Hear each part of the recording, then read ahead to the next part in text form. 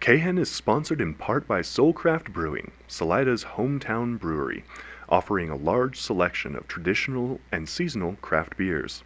Their spacious patio features cozy fire pit tables for outdoor warmth on chilly days. Fresh food is served daily at the Soul Shack food truck, featuring snacks like wings and pretzels, and full meals like sandwiches, burgers, and a delicious brunch on Sunday. Soulcraft is open daily for happy hour, lunch, and dinner. Cahen is supported in part by Little Red Hen Bakery, located at 302 G Street in downtown Salida. Little Red Hen specializes in hometown fresh-baked bread, bagels, and treats, all made with organic and local ingredients. A full menu, including the wood-fired oven schedule and daily specials, can be found on their Facebook page at Little Red Hen Salida. Cahen and Little Red Hen, just two hometown chickens working to keep Salida, Salida.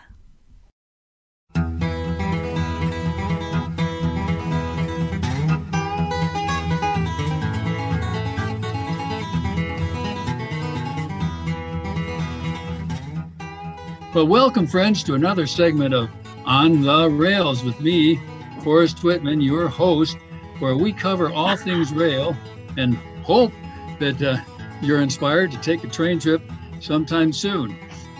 We had an announcement, a special announcement here at KHEN 106.9 on your FM dial, which announcement you also, we think, can pick up on Zoom.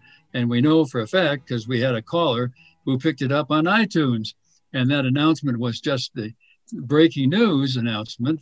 At that point, the Colorado Senate had just voted to set up a Front Range Rail package and the Front Range Rail Board to accept the, we hope, billions and billions of dollars that the federal government going to be sending us to get our long distance trains all spiffed up, and also to do some kind of commuter rail from down around Trinidad, Colorado, all the way up, all the way through Union Station in Denver, and through Boulder, Colorado, and up, all the way to Cheyenne, Wyoming. So that was our breaking news, and several people have responded to the email invite on that, and we're hoping to get the architect of that vote, Jim Sobey. We're hoping to get him in for an interview sometime soon. So anyway, to those of you who did call, thank you very much. That was super to hear from you. And you can always just call the station here at KHEN, leave a message for me, which was done. We want to thank the office staff there for putting up with that, and lots and lots of fun. I don't remember that we've ever had a breaking news segment before, but that is pretty exciting news. All right, we have a wonderful guest with us today. Andrew Cox is our guest, and he's ridden more miles than I can imagine, worked on a private car, ridden in private cars with his whole family. And we're just getting into how that goes. So welcome back to the caboose, you guys. Put your feet up by the oil stove there and relax, and let's chat a little bit more. So Andrew, please jump in here. What do you think about this breaking news, which I'm sure you hadn't quite yet heard, but or maybe you've heard some about it? I had no idea about this, but I'm left with a question. Is this going to be similar rail style as all of the extensions they've made locally in Denver? I know they redid the entire Union Station and brought that light rail system in. Is this going to be an extension of that? It will be an extension, but it will not be light rail. It will be heavy rail. It will go, as I say, Cheyenne down to Denver, Denver down to Trinidad, and then there will be an extension, but it will be separate cars, probably two, probably one. Well, they don't know, but at least two separate cars that will leave in Pueblo, Colorado, go east to La Junta and wait there, and then be hooked onto the back, actually, of the Southwest Chief as it pulls through there on its run from LA to Chicago. So that's pretty exciting. The technical side of that, I guess, is a little iffy in that when the Santa Fe ran heavy rail from La Junta to Denver and then on east, why the other way, that is, out of La Junta. I don't know what they ran, but some of the grades are kind of steep. And there's apparently one canyon which is bridged with a classified bridge. And that means, I guess, that they think that bridge is, I don't know. I don't think they think it's going to fall in or anything, but it certainly has a speed limit on it. But that's going to be some work. I mean, it's not, they're not just going to walk in there tomorrow and do what the Santa Fe used to do. But that's a long answer. But a lot of this money will go, of course, for that commuter-like heavy rail, although it's commuter-like because there's some fairly long segments, as you know, between Trinidad, which is basically the answer. Well, it is New Mexico, basically New Mexico. It meant New Mexico line, all the way to Cheyenne. I mean, that's a hefty little run there, and it'll be heavy rail. Presumably, some of these new cars that Amtrak has just bought will be used there, and so that was the breaking news that was announced, and we announced it here on this station first. You heard it here the second the vote came in. Jim Sobey, who is the president of Colorado Rail Passengers Association, which we all belong to Colorado Rail Passengers Association. And he had just testified and the vote had just happened. So, boy, breaking news, pretty exciting. Andrew, hop in here on that because California's done a lot too, haven't they? Absolutely. And this sounds like it might be better organized and there might be a better source of revenue coming in to keep the Colorado project going. In California, it's roadblock after roadblock, and high-speed rail has been the big topic of discussion in California. And I'm not too versed on the subject, but I don't think it's going well. I know that the state was able to use the funds they had originally secured to build a line from Modesto to Fresno. But in case you don't know California geography, that's two very small Central Valley towns that are connected. And the big point of this high-speed rail was to make travel between San Francisco Bay Area and Los Angeles faster. And I think people are realizing the breadth of that project and how it was not nearly funded the way that it should have been. So unfortunately, I don't know if I'm going to see high-speed rail work in California in my lifetime. Does anybody, for your Colorado project, do they guess how long the infrastructure part of it's going to take before it's completed? Well, a long time. Because the northern segment through Denver itself, and particularly through Colorado Springs, it will be using existing freight rail right of way. But can they use the actual freight rail? I mean, there's room for it, but the host railroads in their first look at it are saying, oh my gosh, we haul a lot of container cars through here. Container cars are how things are shipped these days. And they still haul a bit of coal through there, although we can all hope coal will be going away soon, but nevertheless, they do.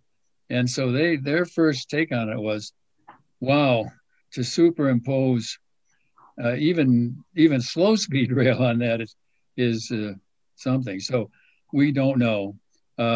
They've had some very optimistic experts say we could do that in 5 years, or we could, and say we could do the lower segment tomorrow, which in a way they could.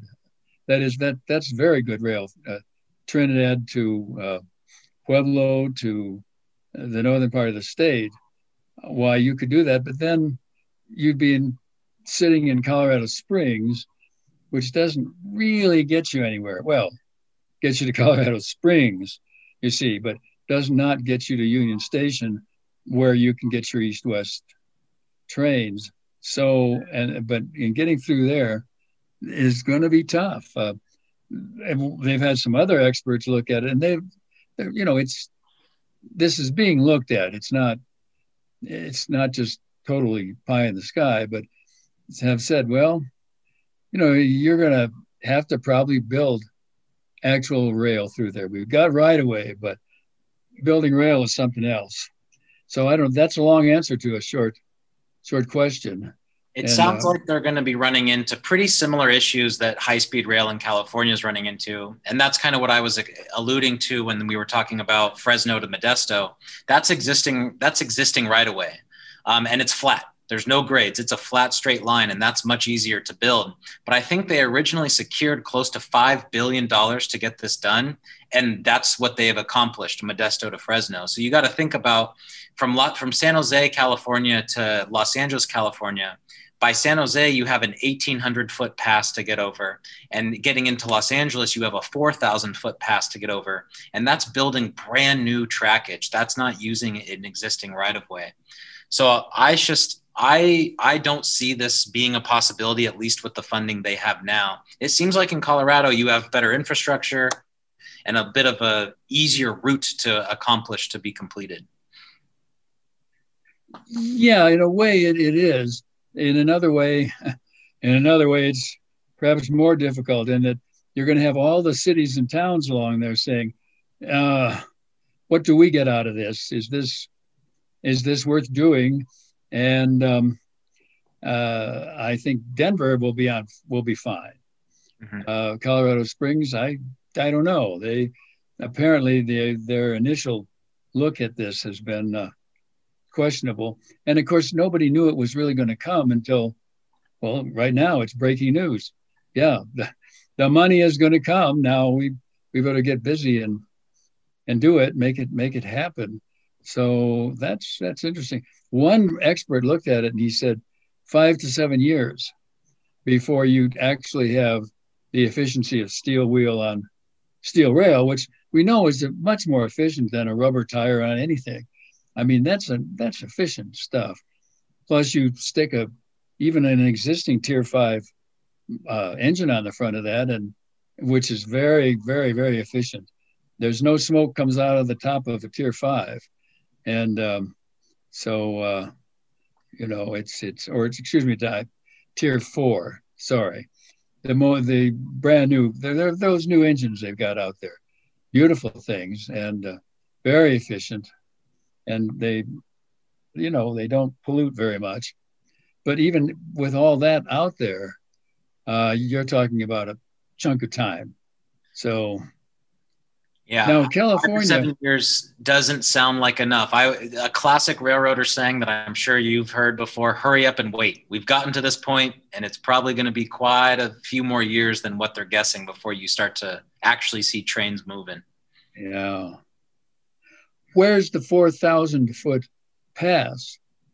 That's going to be basically what travelers go over the Grapevine. That's from the southern point of the Central Valley over the San Gabriel Mountains into the Los Angeles Basin. Wow. Where does existing rail go through that part of the world?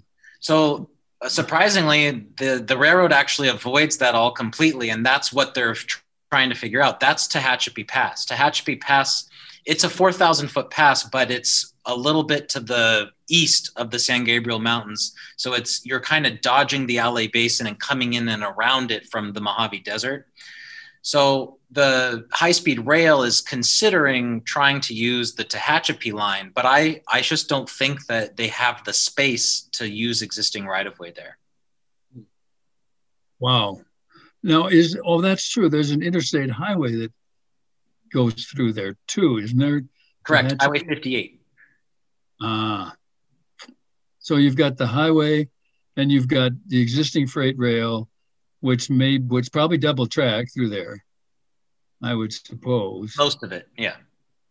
And you've probably photographed this. I would say I have photographed Tehachapi Pass. I probably have at least 6,000 to 8,000 images of trains. Oh my goodness! Well, I want to get you here to do a photo show. We could do that as a fundraiser for KHEN, for our radio station. What do you think? We'll get you here with your photos, Absolutely. put you up in the Palace Hotel or Rick White's guest room, and have some dancing girls, dancing boys, dancing dogs. I don't know, something like that. In Salida, we say, Forrest or Andrew, we promise to show you a good time. There you go. There you go. But seriously, wouldn't that be fun? Yeah, I would love to send you guys some photos, and if I could make it, that would be awesome. Yeah. Well, what is our future then? It's Amtrak's 50th anniversary this year. You've got a very pro-rail U.S. president. You've certainly got a pro-rail head of the Department of Transportation. And he was famous for this in Indiana, where he was the mayor of South Bend, Indiana, a rail hub, rail center there. And so I would think that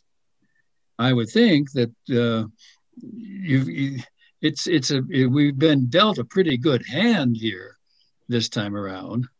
And well, I don't know. What's your speculation on that, Andrew? We're just back here in the caboose. We can speculate. Yeah, so I'm not an expert on this, but my personal feeling, and just from reading the forums, talking to people who are in the industry, I'm very hopeful. For example, the rail project you're talking about in Colorado, I see a total rejuvenation of local rail infrastructure getting a huge boost. So like in California, in the Bay Area, Caltrain is our local commuter train. That's transitioning to 100% electric power and electrification happening as we speak. I think we're seeing that across the U.S. If you notice in the Northeast, the high-speed rail that Amtrak runs, the Northeast Corridor, they got all new train sets. They're getting a lot of infrastructure money. But I'm still very nervous about the longevity of long-distance travel. I'm nervous that we will lose some of the long-distance routes. But the good news is that we'll see that rebirth of localized rail traffic increasing. Well, it's hard to imagine losing much more than we have. Certainly, in my time, you could walk down to Union Station in Denver and catch a train to Portland, catch a train to San Francisco, catch a train to LA. Not anymore. Now you can catch one train, and that's, well, as you know, that's a good train. That's the Zephyr, but not the other ones. And certainly the things they're working for, like, for instance, not that long ago, you could catch from Hutchinson, Kansas, down to Texas and Oklahoma. And now there again, that would seem to be something with this stimulus money coming. And this is, by the way, all stimulus money. The idea is that you're putting a lot of people to work, building all this rail. And then once it's up, putting a lot of people to work in the dining cars and so on. And so, I mean, I would think they could bring that back without too much trouble, but we don't know. I think the problem with long distance Amtrak or rail travel, it's the accessibility. And we talked about, like, when Rick rode coach on the short distance on the Southwest Chief, very affordable. But if I want to book a roomette from San Francisco to Chicago, I'm looking at close to $1,000. Yeah. And at that point, I think people are going to just always revert to air travel. So I see the long distance trains, even though the stimulus money will keep it alive and keep it going, I see it being a money suck. And if you think back to the Santa Fe, the SP, they realized that their long distance passenger trains were a money suck as well. And that's why they got rid of them and why Amtrak had to step in. So I see them keeping them. I just don't see them having this kind of rebirth and new vitalization that we're seeing at the local rail systems. Even though the one hand washes the other. I know. I mean, because what you want to do is get everybody to Denver get them all into Union Station, and from there, from that hub, head for Boise, head for Northern California, head for, Southern California. I mean, that's what the railroads used to do. Hence the word union, Union Station. It was a union of all of these. And we'll see. One last thought on that. I think the best judge of if long distance rail travel on Amtrak is going to see a resurgence and success is if we see Amtrak actually invest in new long distance equipment, because they're dropping a lot of money on these tier 4 motors. They're dropping a lot of money on new local commuter passenger sets. But I don't think I've seen anything in the budget for upgrading Superliner cars and the long distance train sets. So I think if that happens, then there's going to be hope. And if that doesn't happen, I think the writing might be on the wall. Yeah, because those long distance train sets, they've been in some of them for 40 years. Amtrak keeps fixing them up, but sooner or later you can't, there comes an end to that. Exactly. Yeah. Although you remember we had a Amtrak president named Moorman. Do you remember him? He was the one who really felt that if we were ever going to reach out to the many communities who can't ride an airplane, I think I may be in one of those. I don't know. I carry an oxygen kit around with me a lot of my life, and I don't know. I haven't been on an airplane with it, but it'd be very tough to do, or maybe even impossible. I don't know. But this guy Moorman, he saw that as the growth industry for passenger rail, for people who had one disability or another and weren't able to get on. You see what I'm saying? To get on an airplane, and that this would be the cutting edge, so to speak. I don't know how he ever got those numbers together. Moorman was his name. It might be fun to Google him someday and see what. You've probably taken photos of track sides with a lot of people hopping on with crutches or oxygen packs on their backs or things like that. And yeah, I think the most interesting travelers that I've come across on long distance Amtrak trains are the Amish. The Amish, that's their only mode of transportation. And it's pretty amazing getting on and you see people who look quite a bit different than you, but still enjoying that same travel. And there's another population of people that do need access to travel, and Amtrak long distance is their only option. Wow. And there does seem to be quite a interest of those people, Amish, on the trains, and that's because they will not fly. Exactly. So we've got two groups: the will nots, the can't really or couldn't unless they just absolutely had to fly, and even then, I don't know. That I'm not sure the airlines are even set up to try to do special needs people. I mean, where would you go? How would that happen? Well, I suppose if you bought enough seats. I suppose.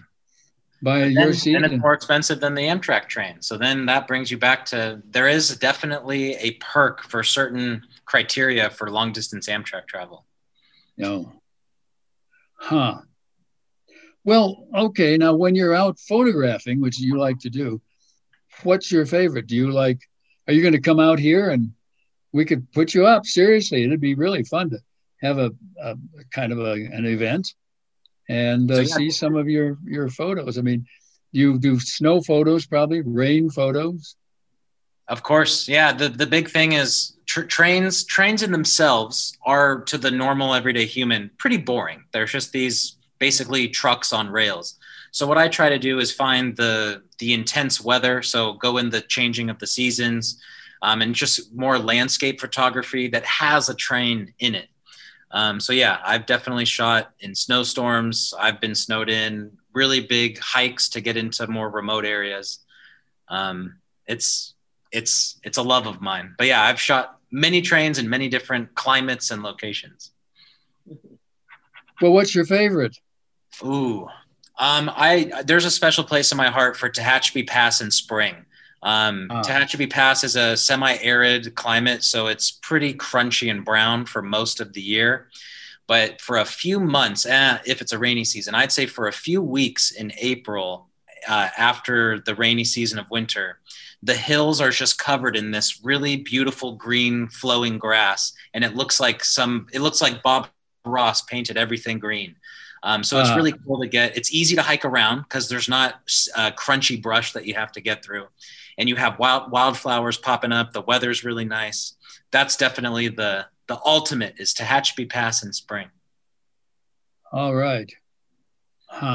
Now, do you ever take a picnic and take some friends and go out, or are there not that kind of friends, or I don't know. I've tried taking some of my best friends out, and they enjoy it. And the response at the end of the trip is, that was really fun, but I never want to do that again. Oh my gosh.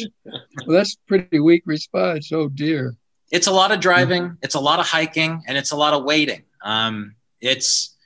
There's something about it though, for me, that when you get that perfect shot of the last light westbound train coming into the setting sun and the weather is perfect, it's worth the couple hours I sat at that spot eating beef jerky to get that specific shot. Friends who don't quite get the trains, they are ready to go home. They're like, why am I sitting in the desert waiting for a truck to go by?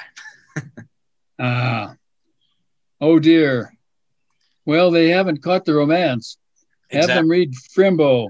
Have them read Silver Rails, or one of the wonderful railroad authors we have, which we haven't even gotten into.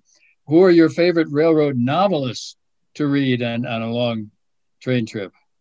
So I'll be completely honest with you. I don't know any railroad novelists, but probably one of the best rail photographers of our time is the guy by the name of Richard Steinheimer. And he documented the Great Southern Pacific Railroad across Donner Pass in the glory years. He has a lot of coverage from the 50s, 60s, and 70s. And I would say, even if you remove him from railroad photography, he's probably one of the best photographers I've ever known. So I'm a huge fan of his work. And I'm looking through his books when I'm on the rail side waiting for trains to go by. And that name is Steinhammer, you say? Steinheimer, Richard Steinheimer. Our Rick will take a note of that. We'll love to get that. Richard Steinheimer. Yeah. Oh boy. Well, Andrew, you've opened up some real interesting vistas of aspects of the whole rail experience that I don't think many of us. This show, we mostly have had people who are involved in rail, of course, but I don't think we've ever had a photographer before, because that opens up some more, for us. We're getting a signal. What is the signal, Rick? 2 minutes. Okay. In your 2 minutes, Andrew, tell us what do you want to do next? What should we all plan to have happen when you come out here to photograph? So my number one goal is documenting railroads across the United States. I'm a history teacher. I teach U.S. history for high school juniors, so I'm also a historian. And I realize, kind of talking about the new track improvements that are happening in Colorado, overall railroads are changing, and we're kind of in the last decade of the golden age of railroads. Obviously, the big golden age of railroads was in the 30s, 40s, 50s. But I'm trying to cover the United States before we see a lot of locomotives switch to electric power. We see electrification. It's still this raw 4,400 horsepower pulling steel up a big grade. And I think that's fading in the United States. So my next big plans, my wife and I are doing a big Southwest trip, actually. So I'll be close to your neighborhood. We're going to spend about a week in Flagstaff, Arizona, and I'm going to be taking pictures of the BNSF Transcon Railroad that runs from Long Beach to Chicago on that route. And runs right through Flagstaff. Right through Flagstaff. We are staying at a hotel that is trackside, and I cannot wait. Oh my goodness. What's the name of the hotel? Maybe we'll visit you there. It's a historic hotel. I believe it's called the Del Monte Hotel. It was an old Harvey house in the 1930s, I believe, and it's been converted into a historic motel right there across from the depot. we've had a couple of the Harvey House girls on this show. There's several of them still alive, and but they're, pretty much in their 90s now. And but gee, they tell some great stories and wonderful stories. And oh my goodness, well, you have opened some new vistas from this caboose at least. And seriously, we all need to keep in touch and maybe just run over there, and which I'm sure we could do, and to that hotel, the Del Monte Hotel, and go out. We wouldn't go out necessarily. We'd go out and take a look at the things you're going to photograph. How would that be? Yeah, that would be awesome. Yeah. I'm also planning on going into Colorado and shooting the steam narrow gauge stuff. So Cumbres and Toltec and Durango and Silverton. So I'll definitely keep in touch when I'm out your way, but I would love to get you guys some photographs. Yeah, and I think you'd like riding the Cumbres and Toltec for sure. Absolutely. Well, that is almost wrapping it up back here from the old caboose at KHEN 106.9 on your FM dial, where I, your host, am about to sign off and about to thank Rick White, our engineer, who's kept us rolling along on the rails. So it's almost time to especially thank Andrew Cox for being with us. What a knowledgeable guest. Really, really fun. And so we're going to we're going to pop a fusee, and we're going to toss it off the back end of the caboose, and we're going to lean out the window, and we're going to yell at the count of 3, high ball. So 1, 2, 3, high ball, high ball, high ball, high ball.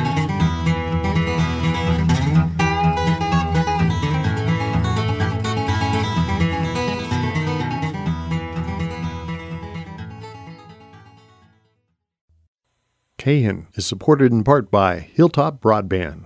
Hilltop Broadband for residential and business wireless internet service, servicing Salida and Poncha Springs in Chaffee County, as well as areas in Fremont County, Custer County, and more. To experience the Hilltop difference and request new customer information, email info@hilltop-broadband.com or call toll-free 877-783-2889.